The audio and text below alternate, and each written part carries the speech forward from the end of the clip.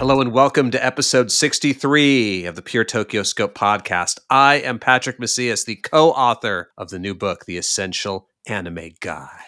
And I'm Matt Alt, the author singular of Pure Invention, How Japan Made the Modern World, and its associated newsletter at blog.pureinventionbook.com. Please check it out.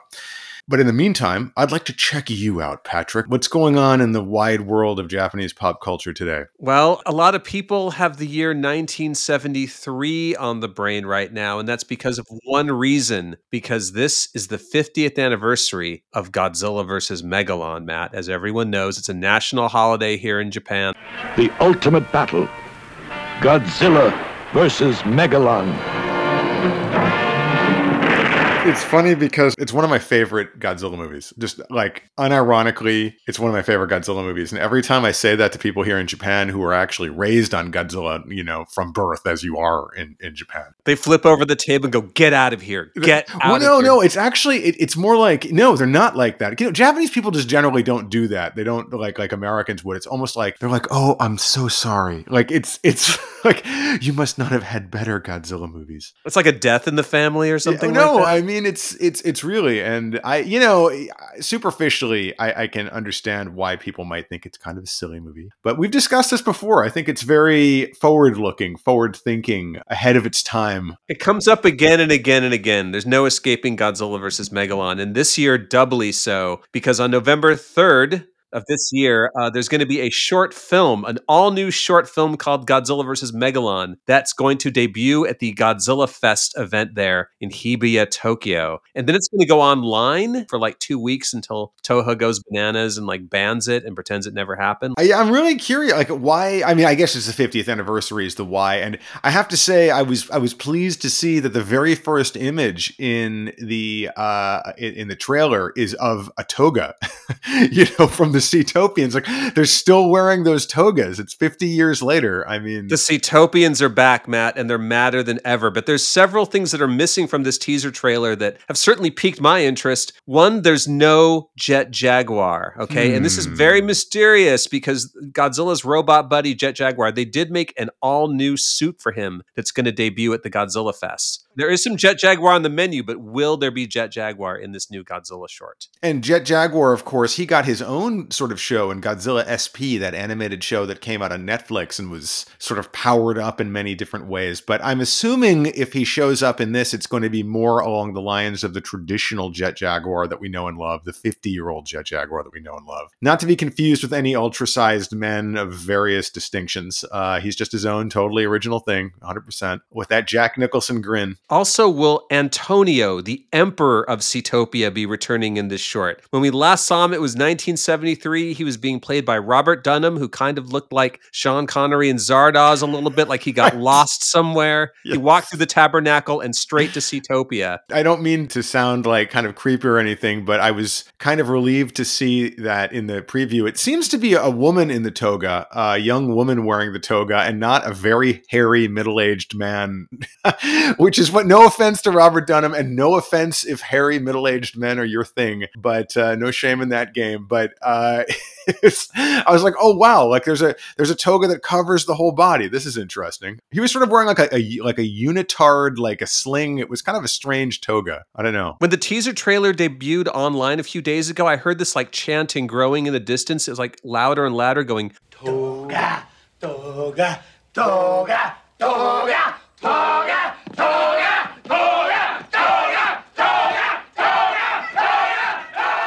It's always a toga party down in Seatopia. I wonder, well, this is the thing. If you recall the very last lines of Godzilla versus Megalon, or like, and we'll warn the scientists to be more careful in future and let Seatopia rest in peace. So I guess it's been there this whole time. It's just they didn't destroy Seatopia. Well, this is in continuity. This looks like the Seatopians are back. Megalon is back, all slightly redesigned, and it's Godzilla Jr. It's a grown-up Godzilla Jr. from Godzilla versus Destroya. Apocrypha. This is not a retcon? Is it canon? This is not Apocrypha, Matt. This is the real deal right here. This is actually what's happening right now as we speak. This is as real as it gets. I understand. Just actually rewind here a second. So this is going to be showing at the Godzilla Fest. Where, when, who, what, when, where, how? Give us the deets on that. Well, the Godzilla Fest is an annual event they do in Hibiya, Tokyo, in the shadow of the Toho Entertainment Complex there. And they sell a bunch of tchotchkes. They sell a bunch of stuff. There's a lot of announcements of new products for merchandising. That's where the real money from the movie is made. Like last year, the theme was Godzilla versus Gigan because it was the 50th anniversary of that. And this year, it's Megalon. They built a new Jet Jaguar suit. And I guess this year, they're really going to be hyped up because a few days later, Godzilla Minus One, the new Godzilla movie, opens. Well, it does. And then don't forget that a few days after that, or a few days before that, the Apple Plus Godzilla series, Godzilla whatever, that's not the title. I just can't remember it, is starting to stream as well. I refuse to admit that the legendary MonsterVerse even exists. Are you exhausted and confused? What was the word they were using about Bob Iger and the Disney? There was Variety magazine was reporting that Disney's CEO is exhausted and what is it? What was it? You actually confused, angered, upset. I don't know. He was an adjective. Exhausted by the string of Disney failures that have been coming out recently. And I know this is a pet of yours, but I just I don't want you to get exhausted whenever I bring up the word Godzilla just because it stars a bunch of American people and not Japanese. There's going to be a metric shit ton of Godzilla over the next few months. So this is definitely part of the puzzle. Everyone's going to have to take a bite, I guess, as they say. Wait a second. You mean they're making merchandise from these Godzilla films? Wow, that's new. That's completely shocking. This is what's so funny is that in going back and researching the very first 3 Godzilla movies, there was nothing. Yeah. There was a movie novelization and some Karuta cards. But then a couple years later, I guess because the first movie comes out in 54, right? And the second one, was it 55? 55, right? And then we don't see the first truly awesome piece of Godzilla merchandise until Marusan puts out that tin plate, smoke exhaling,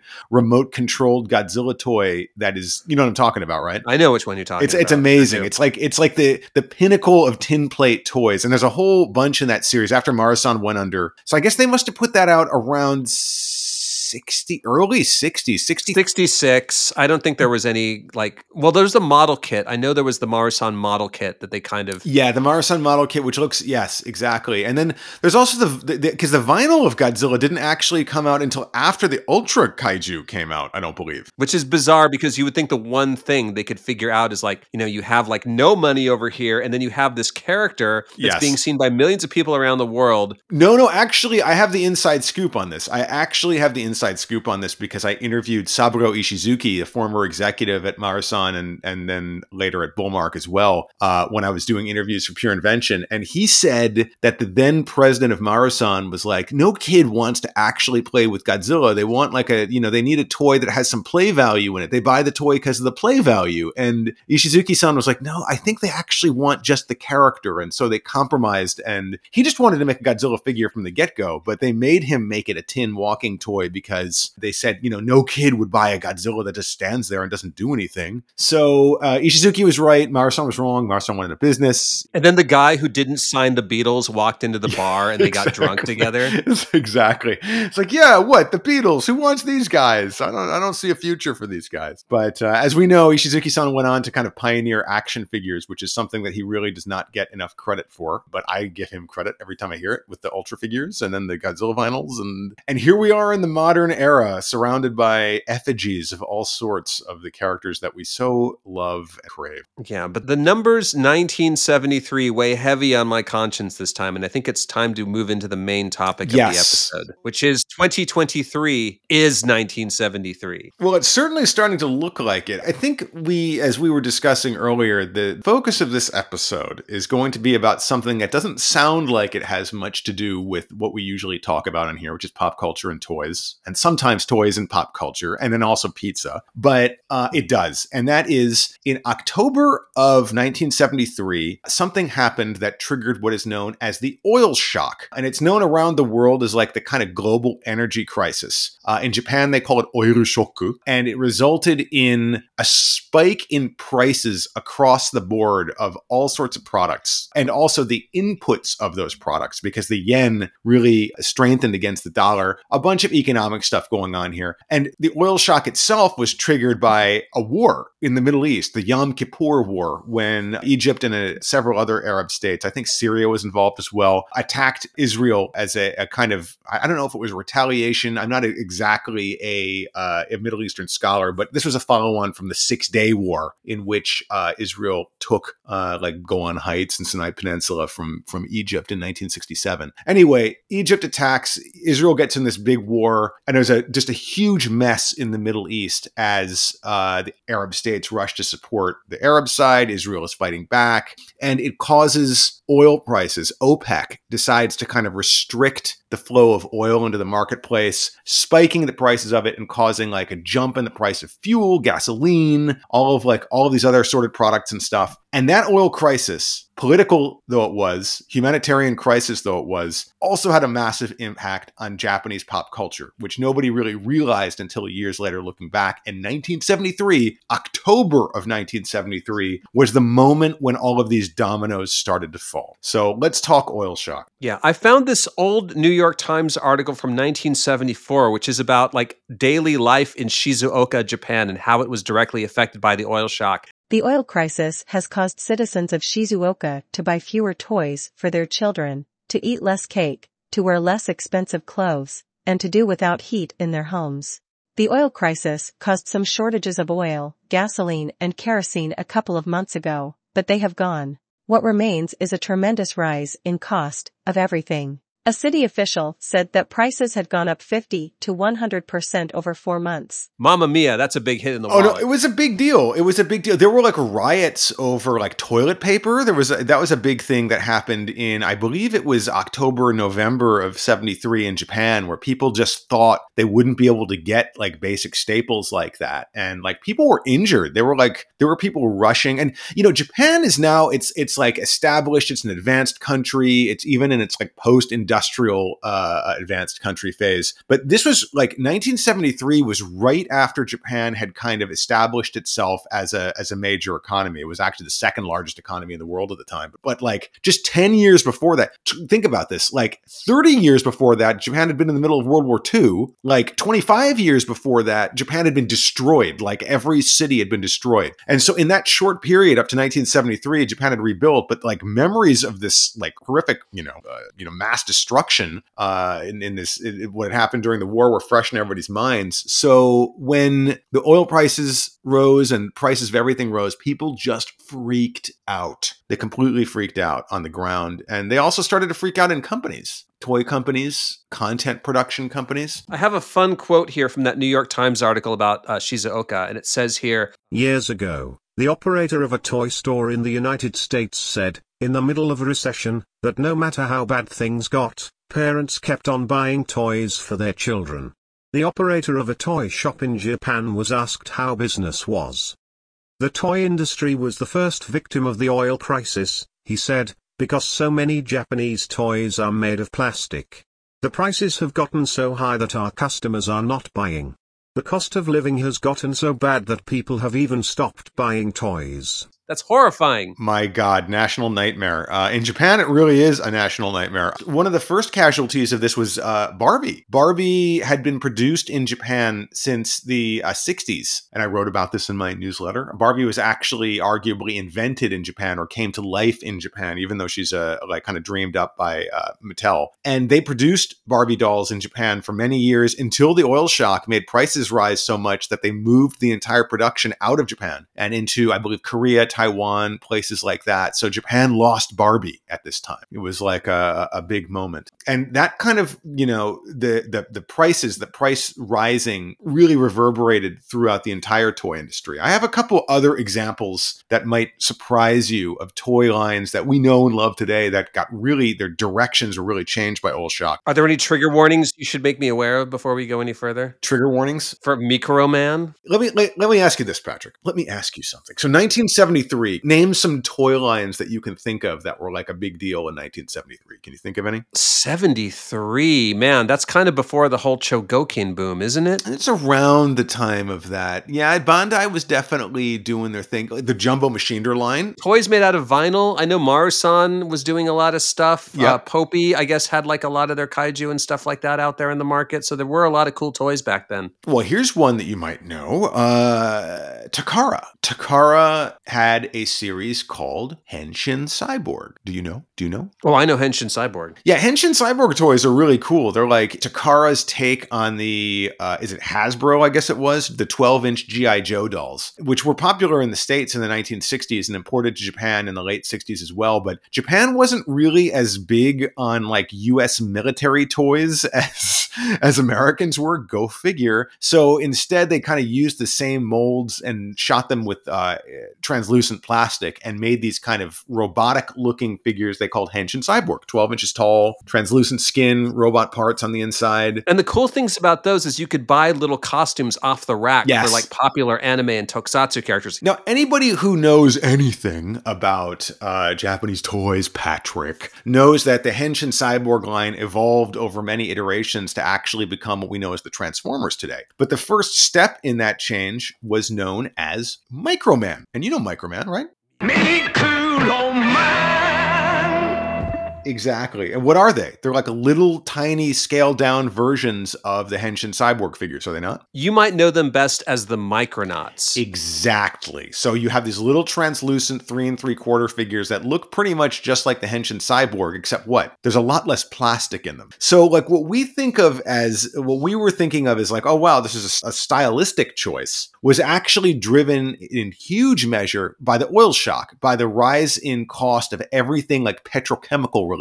So obviously it's a lot easier to make a 3 3/4 plastic inch figure than it is to make a 12-inch one. I mean, you're using probably a third the amount of material in there. I thought that was just so I could put it in my pocket and sneak it into class. And here you thought it was about selling the play sets. I mean, it's kind of funny because there's a ton of plastic in some of those play sets too. What is that giant? There's like that giant like base with biodomes. I don't know what they're called. You know, there's like a million of them. I mean, I love Microman. I love Micronauts. I love Micronauts brought to the US by Marty Abrams of Mego. But the Henshin Cyborg to Microman transition is one of the, now looking back, kind of obvious impacts of the oil crisis on the toy industry. And I have others, but I want to hear if you have any examples. Oh, well, I know as like a vinyl collector, the years like 73 to like 76 are pretty bleak ones because I guess the record industry all around the world, including Japan, switched over to like cheaper, thinner, recycled vinyl. Oh, wow. There's tales of people finding like little bits of like previous record labels ground into the quote new vinyl. So a lot of record collectors really hate pressings done during those years. And I guess there were a lot of production delays. A lot of records didn't get released until later. Plants were not able to produce enough. So that's one of those things. So if you do buy records from around that era, you will find that some of them, because it's like bend really easily, you can see through them. It's pretty ridiculous, like flexi discs almost. Well, 73 was on the tail end of what's known as like the second kaiju boom, the first one being in the 60s. And my impression is that was kind of put to an end real quick by oil shock, not just on the toy front, but also like on the production of the shows front. Is that correct? Yeah, during those years, it was pretty tough to be a guy who made tokusatsu stuff, live action superhero shows. I mean, I guess on two fronts, it was the best of times, it was the worst of times. In 75, that's when Go Ranger, the forerunner of the Power Rangers, debuts. And that was a big hit, and that didn't really seem to have any production problems. But meanwhile, over at rival studios, Tsuburaya Productions,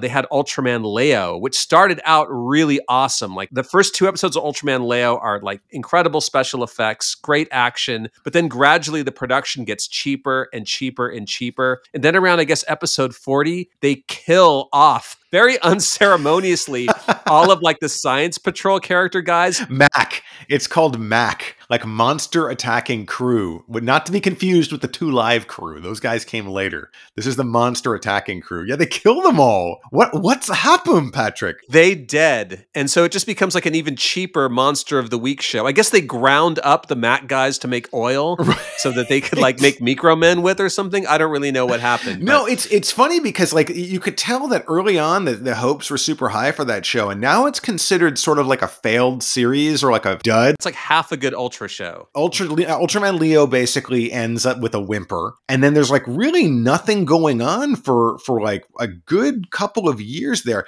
Go Ranger to me, which is the kind of template for all of the later Power Rangers shows, except for the fact it doesn't have a giant robot in it. My impression is that would have been cheaper to produce than like a giant kaiju series, because you remember it's just 5 people in suits in a gravel pit.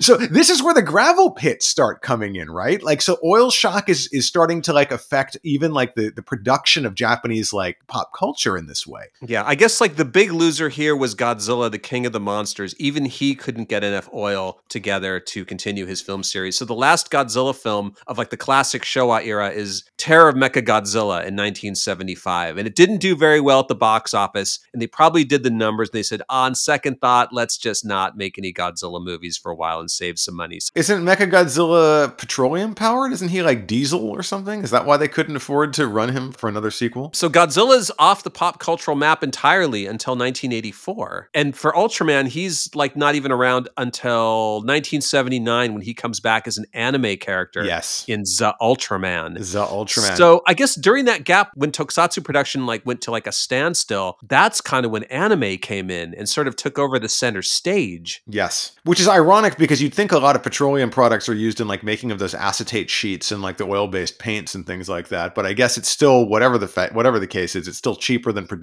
building a miniature city that is then blown up every single week over and over again when you're making a tokusatsu like an Ultraman TV series. Myth of Sisyphus style, yeah. Well, on the toy front, another toy line that kind of suffered during this period was the Jumbo Machinder series. The Jumbo Machinder toys, which are these 2-foot tall, 60-centimeter hollow polyethylene plastic, the same material used to make shampoo bottles. That started with Mazinger Z in 1970. It was 1 or 2. It actually predates the Chogokin series of die-cast robot toys. But there's a time when the Jumbo Machiners, which are jumbo, they just are. It's like one of the fundamental unbreakable laws of the universe, suddenly shrunk down. And there was a period when they were only producing kind of like half-sized machiners called super machiners. The Kyodyne, Skyzell, and Groundzell, and like there's a bunch of other ones in that kind of mini size that look awesome, but they're just not quite big enough. Did the Jumbo Machiners discriminate against the Super Machiners? I discriminate against Super Machiners because they cost exactly the same as the big ones, and you only get like half size.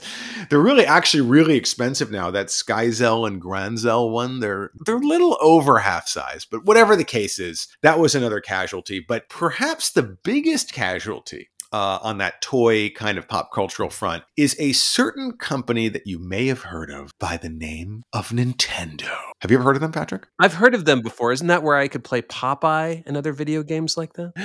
So in 1973, Nintendo wasn't the company that we know and love today. They'd kind of blimped through the 60s, making all sorts of really cheap toys, and like they had a Love Hotel for a while and like a bunch of other weird stuff. And they were sort of like struggling to find their identity. You know, they were trying to evolve away from being a purveyor of traditional Hanafuda playing cards. My brain can't digest these words together. Nintendo Love Hotel. So in the 60s, we're off topic, Patrick. We're off topic. Stop me if you've heard this one before, but this is a totally true story. In the 60s, Nintendo experimented with all sorts of products that you would like never associate with them today. Like they made like instant rice, and they made like instant noodles, and they made like a baby strollers. And then at one point, President Hiroshi Yamauchi, who ran Nintendo from, I believe it's like the early 50s all the way up to the 90s, he got it in his head to purchase a taxi service And then he also purchased a hotel. And these two things worked in concert because when, late at night, when you get in your car and be like with your hostess girlfriend or whatever, hey, can you take me to a hotel? And the taxi service would take you to the hotel they were affiliated with, which turned out to be this one Nintendo was running. Nintendo very much does not like people talking about this era in its history. It's true. It's 100% true. It's documented. We're not in danger of being sued or anything. But for a brief shining moment there in the 60s, Nintendo did operate a by-the-hour love hotel in Kyoto. Oh, to have stayed there. I don't think there was much in the way of characters back then, other than the shady characters who ran the place. Other than the guy in the trench coat, like just knocking on the doors and running down the hallways. You just don't want to be on the janitorial staff at one of those places, let me tell you.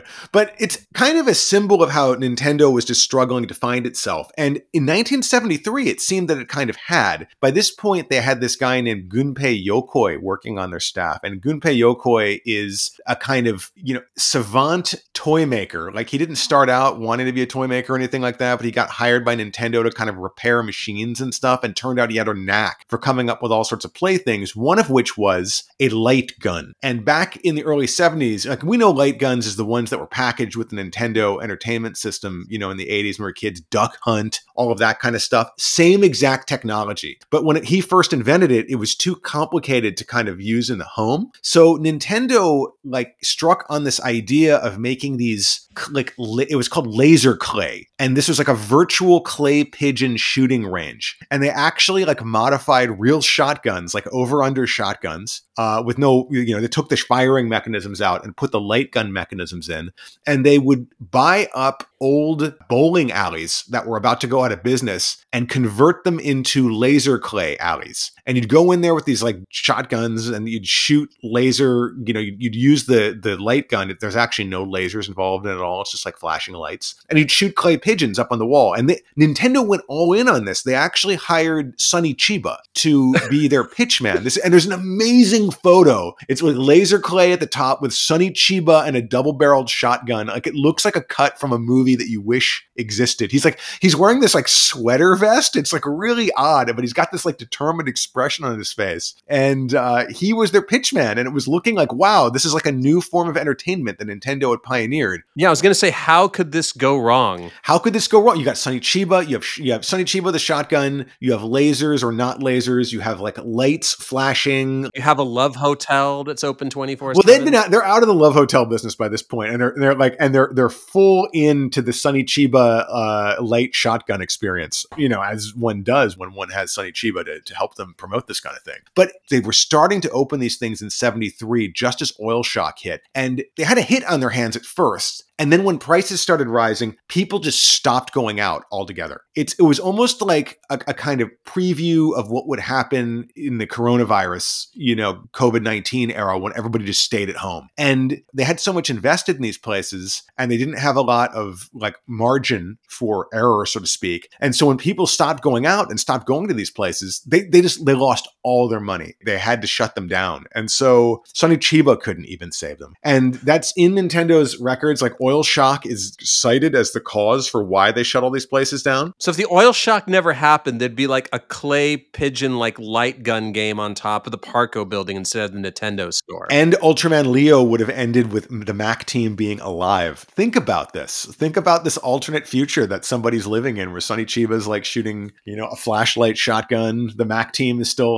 Mackin'. Jumbo Machiners are still Jumbo. Henshin Cyborg is getting bigger and bigger. There's a doppelganger universe where all of these things are happening. There, but for the grace of God, go I. But yeah, so these are real examples of things of how the Oil Shock kind of transformed Japanese culture and transformed society in a lot of ways too. So it's an interesting example of how these geopolitical events can have these kind of butterfly effects, these ripple effects that can change things that are remarkably close to us, even though they're happening really far away. It sounds really stressful. So the good news is it could never happen again, though, right? God, Yeah, that's the problem, isn't it? The more things change, the more they stay the same. So So let's pray that 2023 isn't 1973 and that we've all learned our lesson and are evolving as a society and a species. and let Zootopia rest in peace. That's the moral of the story. That is the moral of the story. I've been in a toga the entire time we've been recording this. I'm going to take it off and hang it in the closet. I never wash it. I just leave it in the closet. I've been wearing it on and off since 1973.